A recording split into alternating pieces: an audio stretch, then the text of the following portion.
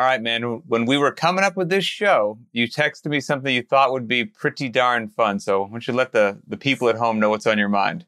Well, Pat, I know that we've had several shows where people have asked us questions about doing fitness in places that didn't have a full gym. I'm going on vacation. I'm going to be around people that aren't as fitness minded. What can I do? Things like that. And I know we've weighed in on this topic a few times, so I thought it might be fun to give some examples of when you and I have had to do that ourselves. And both of us have had the good fortune of traveling extensively for CrossFit at times and for other reasons.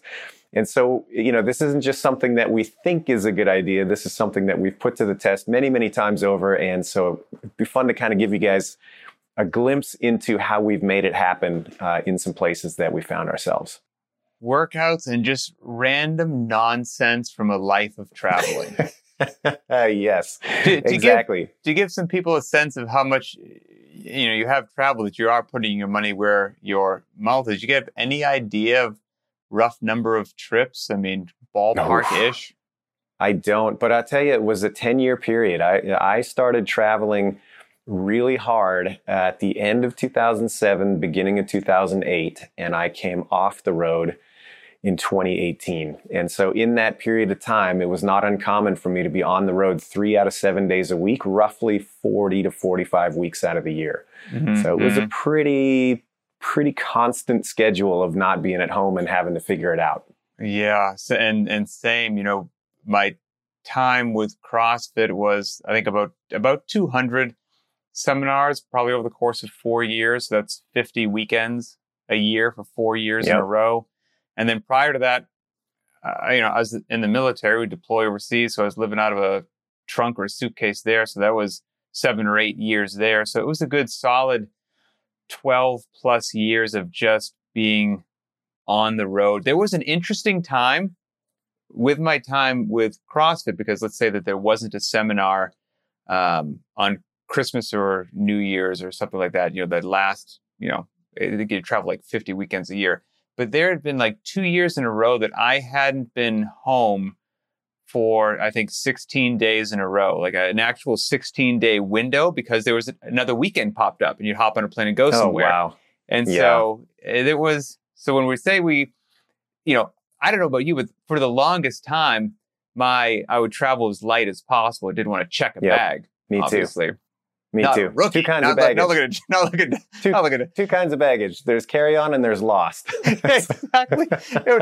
I'm already on a tangent, but I just try to make it in just a backpack rucksack kind of a thing, and that never got unpacked. There were some things in there that stayed, like the laundry would get out and wash, but there were some items that never got unpacked because I knew 4 days later I was grabbing it again to walk out the door. And it just... I had exactly the same situation, very similar setup. It was, all of the essentials were that was a permanent fixture. And then, there was a swap out on the laundry and then you're good to go again. It saves time and everybody's...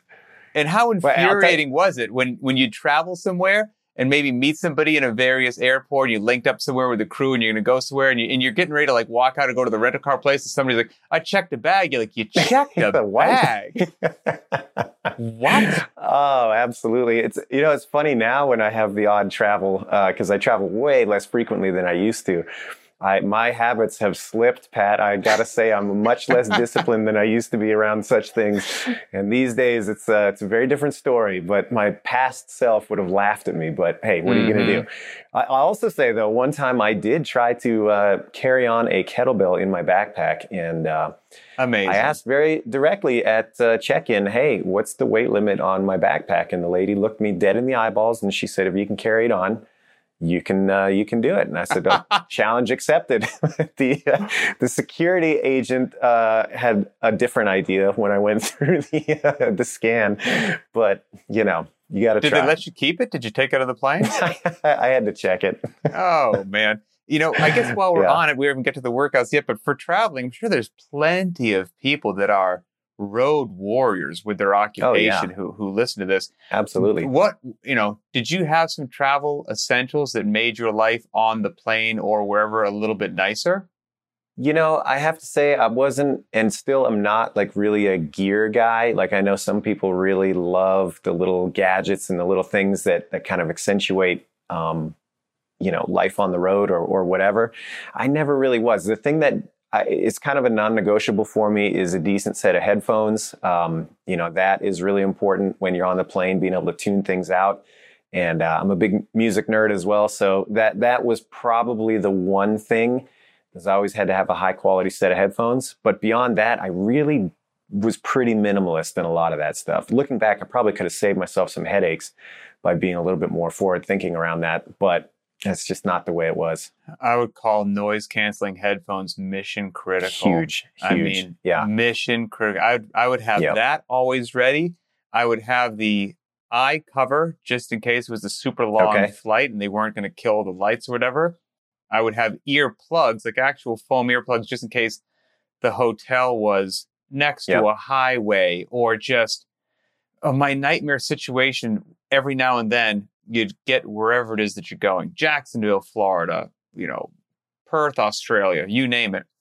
And you pull up to the hotel and I see in front of the hotel like a huge college traveling bus. And I'm like, oh no, there's like a field hockey or a lacrosse team at the same hotel. There's like 45 college athletes staying here. No one's sleeping tonight. It's going to be miserable with people running up and down the hallways. You had to be prepared. You just had to be prepared for that kind of a situation. Yeah, oh, for sure. And, it's funny you mentioned Perth and Jacksonville. I've got stories about both of those places. One of them, actually, Perth was on my list. But Jacksonville, Florida, I met Ronnie Coleman in the Jacksonville airport. Yep, just happened to be there. And I spotted him and got a picture with him. He signed my workout log at the time. It was pretty awesome. It was probably 2009. But I don't want to go off on yet another tangent, but isn't he the gentleman? There was a documentary done. Yes, recently. Yeah. I watched it. It's phenomenal. If people haven't seen it, they should watch it. It's he's in rough shape these days. Yeah. So he's put his body through a lot. Yeah. Yeah. Interesting. When I would show up to the hotel and see like the tour bus in front of the hotel, the college tour bus, I remember I would just walk in probably with just an unflattering look on my face to check in because I knew I wasn't going to have a great night. And the person's all chipper checking me in. And all I would say is, especially because you traveled a lot, you have rewards through the roof, and you're going to get this nice room near the whatever. And that's like, look, I don't care about the nice room. Do you know where these people are staying? Can you put me as far away in the hotel, away from them? I don't care if it's the cheapest, worst room in the hotel. If it's quiet, could be a broom closet. Please put me there. Yeah, and, that would treat me very, very well. Well, I'll tell you, one of our mutual friends, I'll keep him anonymous, but one of the things that was non-negotiable for him was electrical tape, black electrical tape, because he was one of these people that needed a pitch black room. And so he would spend the first, half hour, 45 minutes after he checked into his room, taking this electrical tape, putting it over the smoke detector, the little beeping light or a blinking light, that's gone, the keyhole or the peephole into the hotel door, any sort of crack or crevice that he could, get away with masking over so that he had this cave of a hotel room. He would do that. That was his ritual. And we used to joke. We're like, man, I would take a towel out of the bathroom and roll it up and throw it right where the door meets the floor. Because usually I would do that too. Yep. Yeah, the hallway light stays on all night, and there's like a half-inch gap under there, and it'd be like a spotlight coming through the room. Yes. Yep, I would do that too. Or the the day's pants that I knew I wasn't going to rewear them. They were dirty at that point.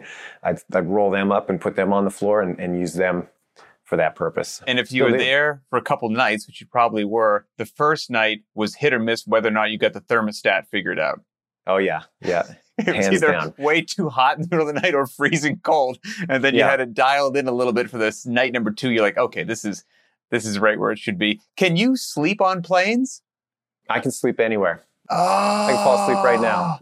I'm one of those lucky few. So jealous. I have no problem sleeping anywhere at any time. So, I consider that a superpower, man. I'm so jealous. I cannot sleep on planes, and as many planes as I've been on my life. I mean, I don't care how long the plane is. If it's 16 hours to Australia, I might conk out for 3, but I'm going to be up for 13. Like it just. Yeah, I can't do it. I'm so I'm so jealous of people like you that can sleep on planes. Oh my goodness. I'm rarely awake for takeoff. It's rare that I see the plane actually leave the tarmac. Oh my goodness. Well, let's say that okay. Let's take the Australia trip. And by the way, Oof, you made my it's a rough life one. miserable for longer than it needed to be. Me? Early, yeah, you specifically. Yeah, in my career on the Level 1 staff, because when we first started punching out to various regions, I did so many trips to Australia, and I remember like having a conversation with my boss at the time, who I believe was Nicole, and she said something along the lines like, you know, Boz is still working on some dual stuff. Like he can't do those. He can't do those trips yet. So you have to go again to Australia. Is right. And if anyone listening is like, well, who doesn't want to go to Australia? Beautiful country, fantastic Absolutely. people, love it.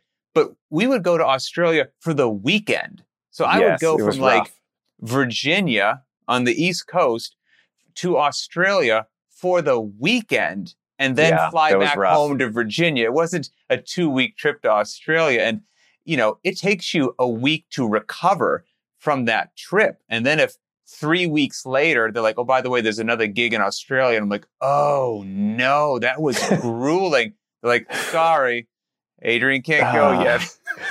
Yeah, I think that was around 2010 where I had my immigration status was changing. Yes. And while the paperwork was being processed, my immigration attorney advised me not to leave the country because if I did, if I had somebody at the border that wanted to be a real pain in the butt about it, they could have said, hey, look, you know, your paperwork isn't processed yet. We can detain you at the border. Unlikely to happen, but it could have happened. And so on my immigration attorney's advice, it was like, now you should stay home until this clears. I remember I did six to 10 good quick trips to Australia, and one of them to Perth, which I didn't. Yeah, oof. I did several trips to Australia, and I just didn't realize how big the continent was. Sorry, I'm just an ignorant American. So I land in Sydney, you know, exhausted from this miserable flight that I did not sleep on. And I'm like, oh, good, thank goodness. And I kind of look, I just knew I had another flight, figured it was a short connecting flight to wherever this Perth place was. And I look up and I'm like, 5.5 hours? The next flight's 5 hours? What? That's San Francisco to LA. It's the equivalent, basically. It broke my morale. I believe that Perth is the most isolated first world city in the world. Don't quote me on that, but I'm pretty sure I have read that in a couple of places where, you know, if you put it on a map and you try to get to another city of that size, it is as far out as you can go. Beautiful coast. I mean, gorgeous place. But talk about a grass cursing your name. I mean, oh man, I'm glad you can get that off your chest. How many years later now? 10, 12 years later? I forgot. Oh, that's great. Well, when you land somewhere crazy, wildly different time zone, whether it's, you know, Denmark, Spain, wherever, do you, as soon as you land, go, I am now accepting local time? Or do you say, I'm only here 2 days, I'm still on San Fran time? The time on your watch is the time of day, and you have to act as if local time. Absolutely. If you show up and you're like, well, I'm still on my own internal clock and I should probably take a nap right now. No, you're done. You're doomed. You're doomed. Absolutely. You have to power through that first day. Is critical. You have to power through that first day. It's uncomfortable. It's unpleasant. But you got to get up. You cannot succumb to that. I have fallen asleep. I remember this vividly. I flew to Barcelona. This was 2013 or 14. And I arrived, I can't remember how I connected, but I arrived and it was roughly late morning, kind of midday, almost lunchtime. And so, I got to the hotel, I checked in, went and had a bite to eat, and I forced myself to walk around the city for hours. Yep. Because I knew that if I went and sat back in the hotel, I would be lights out and then I'd be up in the middle of the night and it would never happen. And so I'm walking around the city. I remember I was in this beautiful kind of greenway between these two major streets in the city, a very walkable city. If you've never been to Barcelona, it's beautiful. Or at least it was back then. I'm sure it still is. And I was on this lovely drive, and I just sat down for a second on a park bench and nodded off in the middle of the park bench. Didn't know anybody. I'd never been there before. And one of the participants, we were doing a level 2. I didn't know him at the time, but he recognized me and he's like, hey, I think this is one of the instructors. He came and woke me up. That's a riot. Yeah.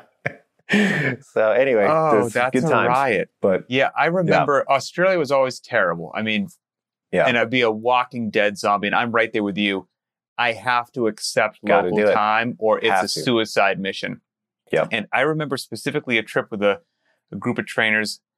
I remember one to Sweden and one to Copenhagen that for whatever reason, it was every fiber of my being, like to just keep my eyelids open. I was dying. It was like 4 p.m., like that witching hour. And so I'm like, I got to make it to at least 8:30 at night, like at least. And it seemed like a marathon, an absolute marathon, but you have to do it. I remember, here's a crazy thing, a crazy travel story I had, and maybe you can give me... I got a karmic payback for those Australia trips too. So you go first, and then I'll tell you. This will make you feel a little better about them. This was a great one, and maybe times have changed. I'm not throwing anybody under the bus, but this one I was like, you know what? This is an interesting job. I remember there was a seminar that I did, and it was in Lima, Peru. Okay. And so I was going to meet a couple of trainers down there, various places, would link up in the hotel the next day.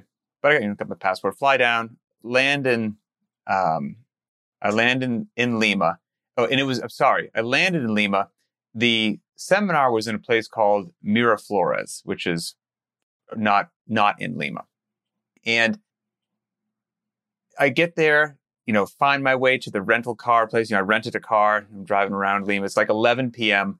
As soon as I get there, just whatever happened, my phone wouldn't work. GPS on my phone wouldn't work. And the GPS in the car wasn't an option and wasn't working as well. So I had no navigational aids whatsoever. And I'm at least, 90 minutes away from where I actually have to be. And it's 11 p.m. in Lima, Peru, and I'm all by myself. And I was like, well, I actually remembered that I had been to Miraflores, where this place was, in my previous time in the military, in the Navy, believe it or not. And I remember that it was on the coast. Wow. I remember it was on the coast. And I remember that it was south from my position. And so I asked somebody, I'm like, which way is the ocean? And they said, like, the ocean's that way. So I just drove in the dark with no navigational aids or communication till I hit the ocean. Then I took a left and just kept, and I'm like, I know I will eventually, I don't know how far it is, but I will eventually recognize, I hope I recognize Miraflores, but I haven't been there in 8 or 9 years, but I think I'll recognize it because it's a beautiful area on the side of like a cliff. And lo and behold, going, and I see some lights, and that was it, and found it in the middle of nowhere, and slept in the hotel and did the seminar the next day. And I was like, you know what? This is a bizarre occupation. It's really cool. It's really interesting, but it's a little unusual. Oh, so good. Yep, absolutely. Yeah, well, making it happen, man. I got to make it happen. That's right. There's plenty of that. So I had a very rough travel schedule one time where I went to Australia. So I left my house on the west coast of the United States on a Wednesday, fly over the dateline, arrive on a Friday morning because you lose the day in travel. Had the day to acclimate, seminar Saturday, Sunday, fly out first thing in the morning Monday, travel back in time over the dateline and arrive Monday morning approximately the same time that you leave. Right. No problem. Back at my house, feeling pretty good. Seminar was a success. Tuesday comes around and I get a call from your friend of mine, one Dave Castro, and he says, hey, Boz, we had somebody drop. Yeah, we had somebody drop at a seminar in Copenhagen.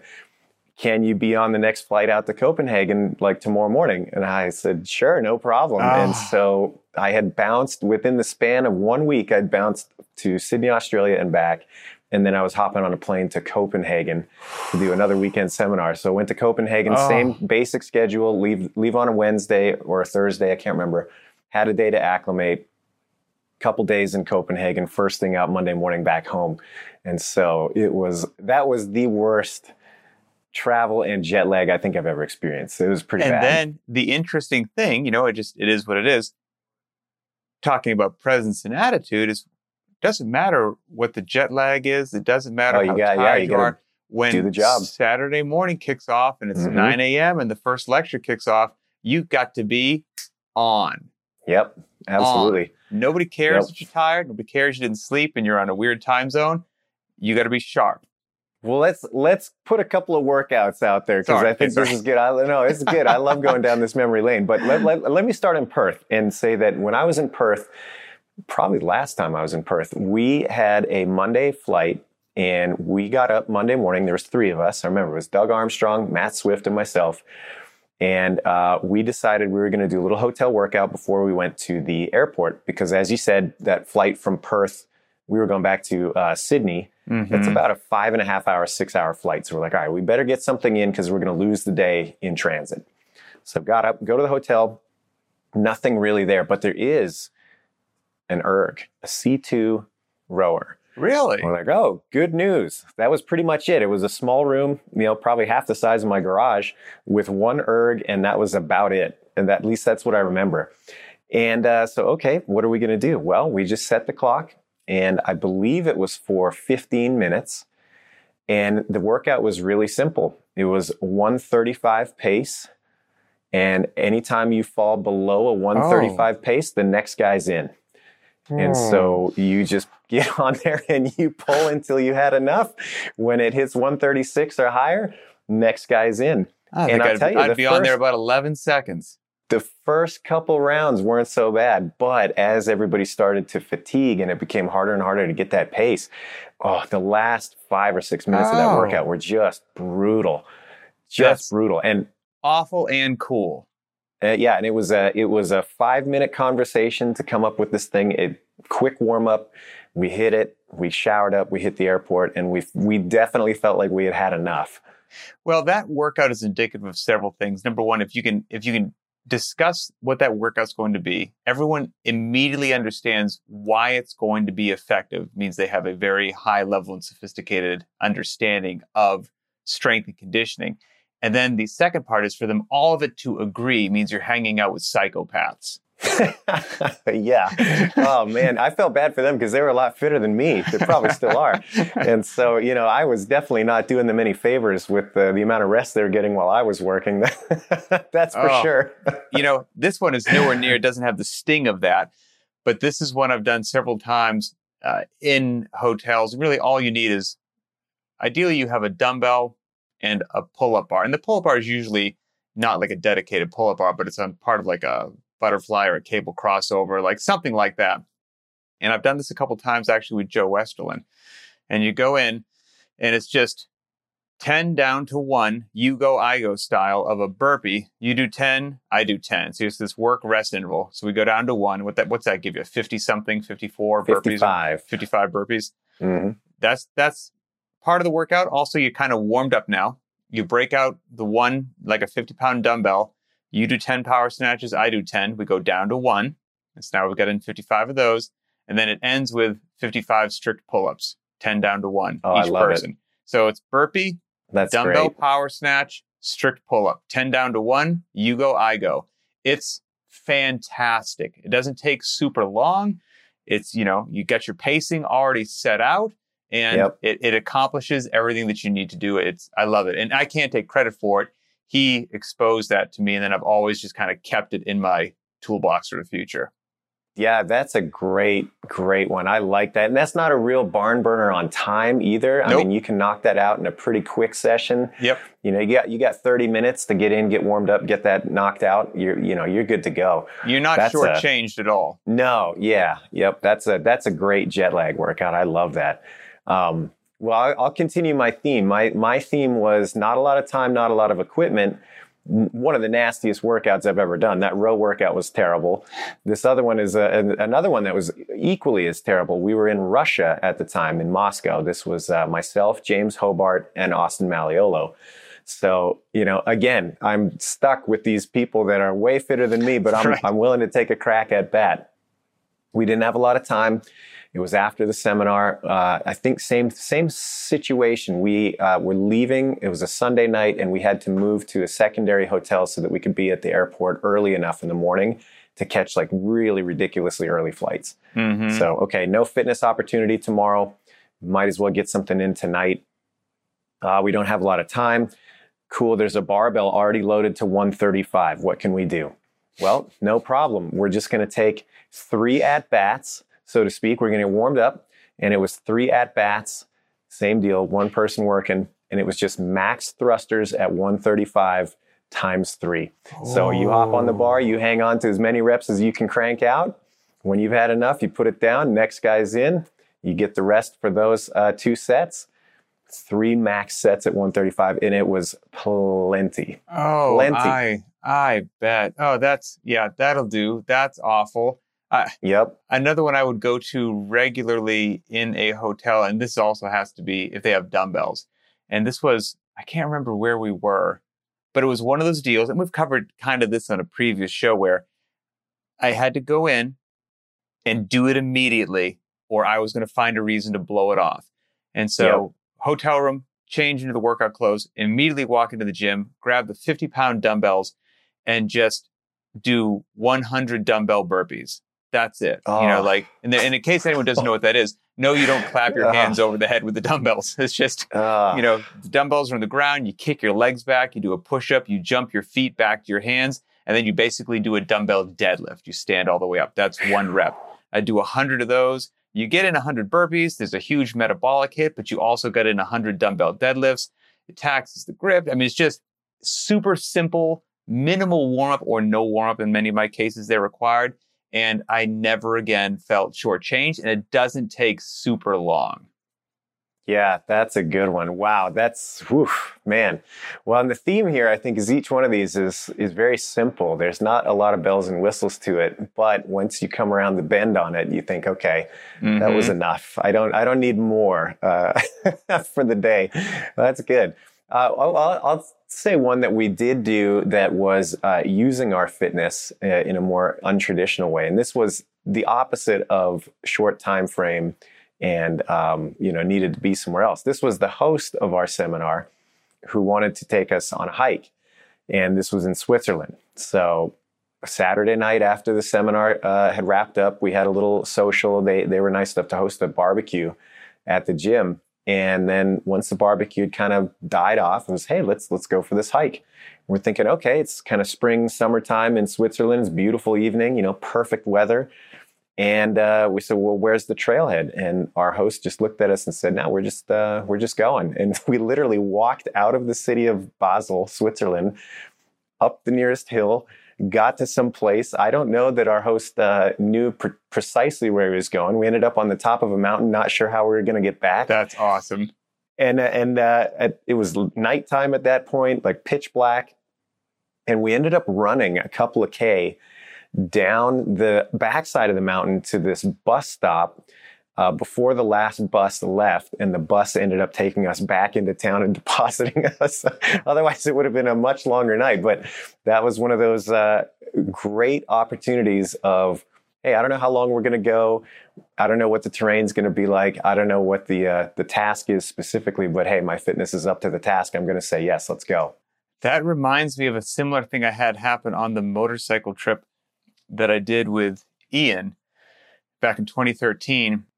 This is going to kill me. I'm sorry. I can't remember exactly where we were, but it was in Central America. It was either like Honduras, Nicaragua, Guatemala, somewhere right around there. But we were with the local host hooking us up. We drove to this beautiful like rainforest area, the hilly terrain. We were just going to go for a run. Every CrossFitter's nightmare, right? Like, I'm just going to go for a run. They were big into running. And of course, Ian and I are like, we're on motorcycles. And most of the time our fitness is hurting a bit. And we're like, just out of total curiosity, like, how far are we going? They're like, no one knows. We'll see. We'll see. Are you in or are you out? Oh, no. And it couldn't say no. And so we did it, and it was hilly and long and grueling and didn't know where the stop was. And then Ian had to have a camera with him. Oh, wow. Because he had to do some filming. So he took, a smaller one, but I didn't have anything and I was dying. And there's Ian with a camera and like sprinting ahead to like try to get some shots. And I was like, I don't know how you're doing this. You're obviously way more of a beast than I am. But yeah, man, some fun workouts and some crazy places. And A lot of memories for sure. No doubt about it. Absolutely. Well, and I could riff on this for a long time, but, if I'm perfectly honest, I do have to wrap it up a little bit right now, but maybe we revisit this because I do have a lot Tales from the road. Yes, a lot of stories about, found equipment or circumstantial fitness. And I think it's important that you can engage with that. And that, to me, again, is one of the most attractive things about being generally fit is that you can say yes. Wherever you find yourself, whatever it is that's put in front of you, you can say, yeah, let's give it a shot. Yep. Let's go. I'll leave on this very short one, not even to delay you. If I go to a hotel, they've got nothing but a classic treadmill, no dumbbells, no nothing. I'll do that old main site workout, 4 rounds for time, 400-meter run, 50 air squats. Oh, yeah. That's a good one. Or the Hotel Helen was always a popular choice. 400 on the treadmill, dumbbell swings if there happened to be a dumbbell, and then push-ups. Double the push-ups instead of pull-up if you didn't have a place to do pull-ups. And it was plenty. It was great. Mission accomplished. Well, glad I got to air some of my dirty laundry about how you screwed me over all those years ago in Australia. I'm not sorry. And, we'll have to do this again. Always a good time. I'm sure there's a bunch of people, again, road warriors. We want to hear your stories in the comments below. What are your go-to workouts? What do you take as your have-to-have travel kit that makes your life better? If you have an idea for a future show, please post it in the comments. We always read that on the BTWB YouTube channel under this particular episode. For Adrian Bosman, I'm Pat Sherwood, and we will see you next time.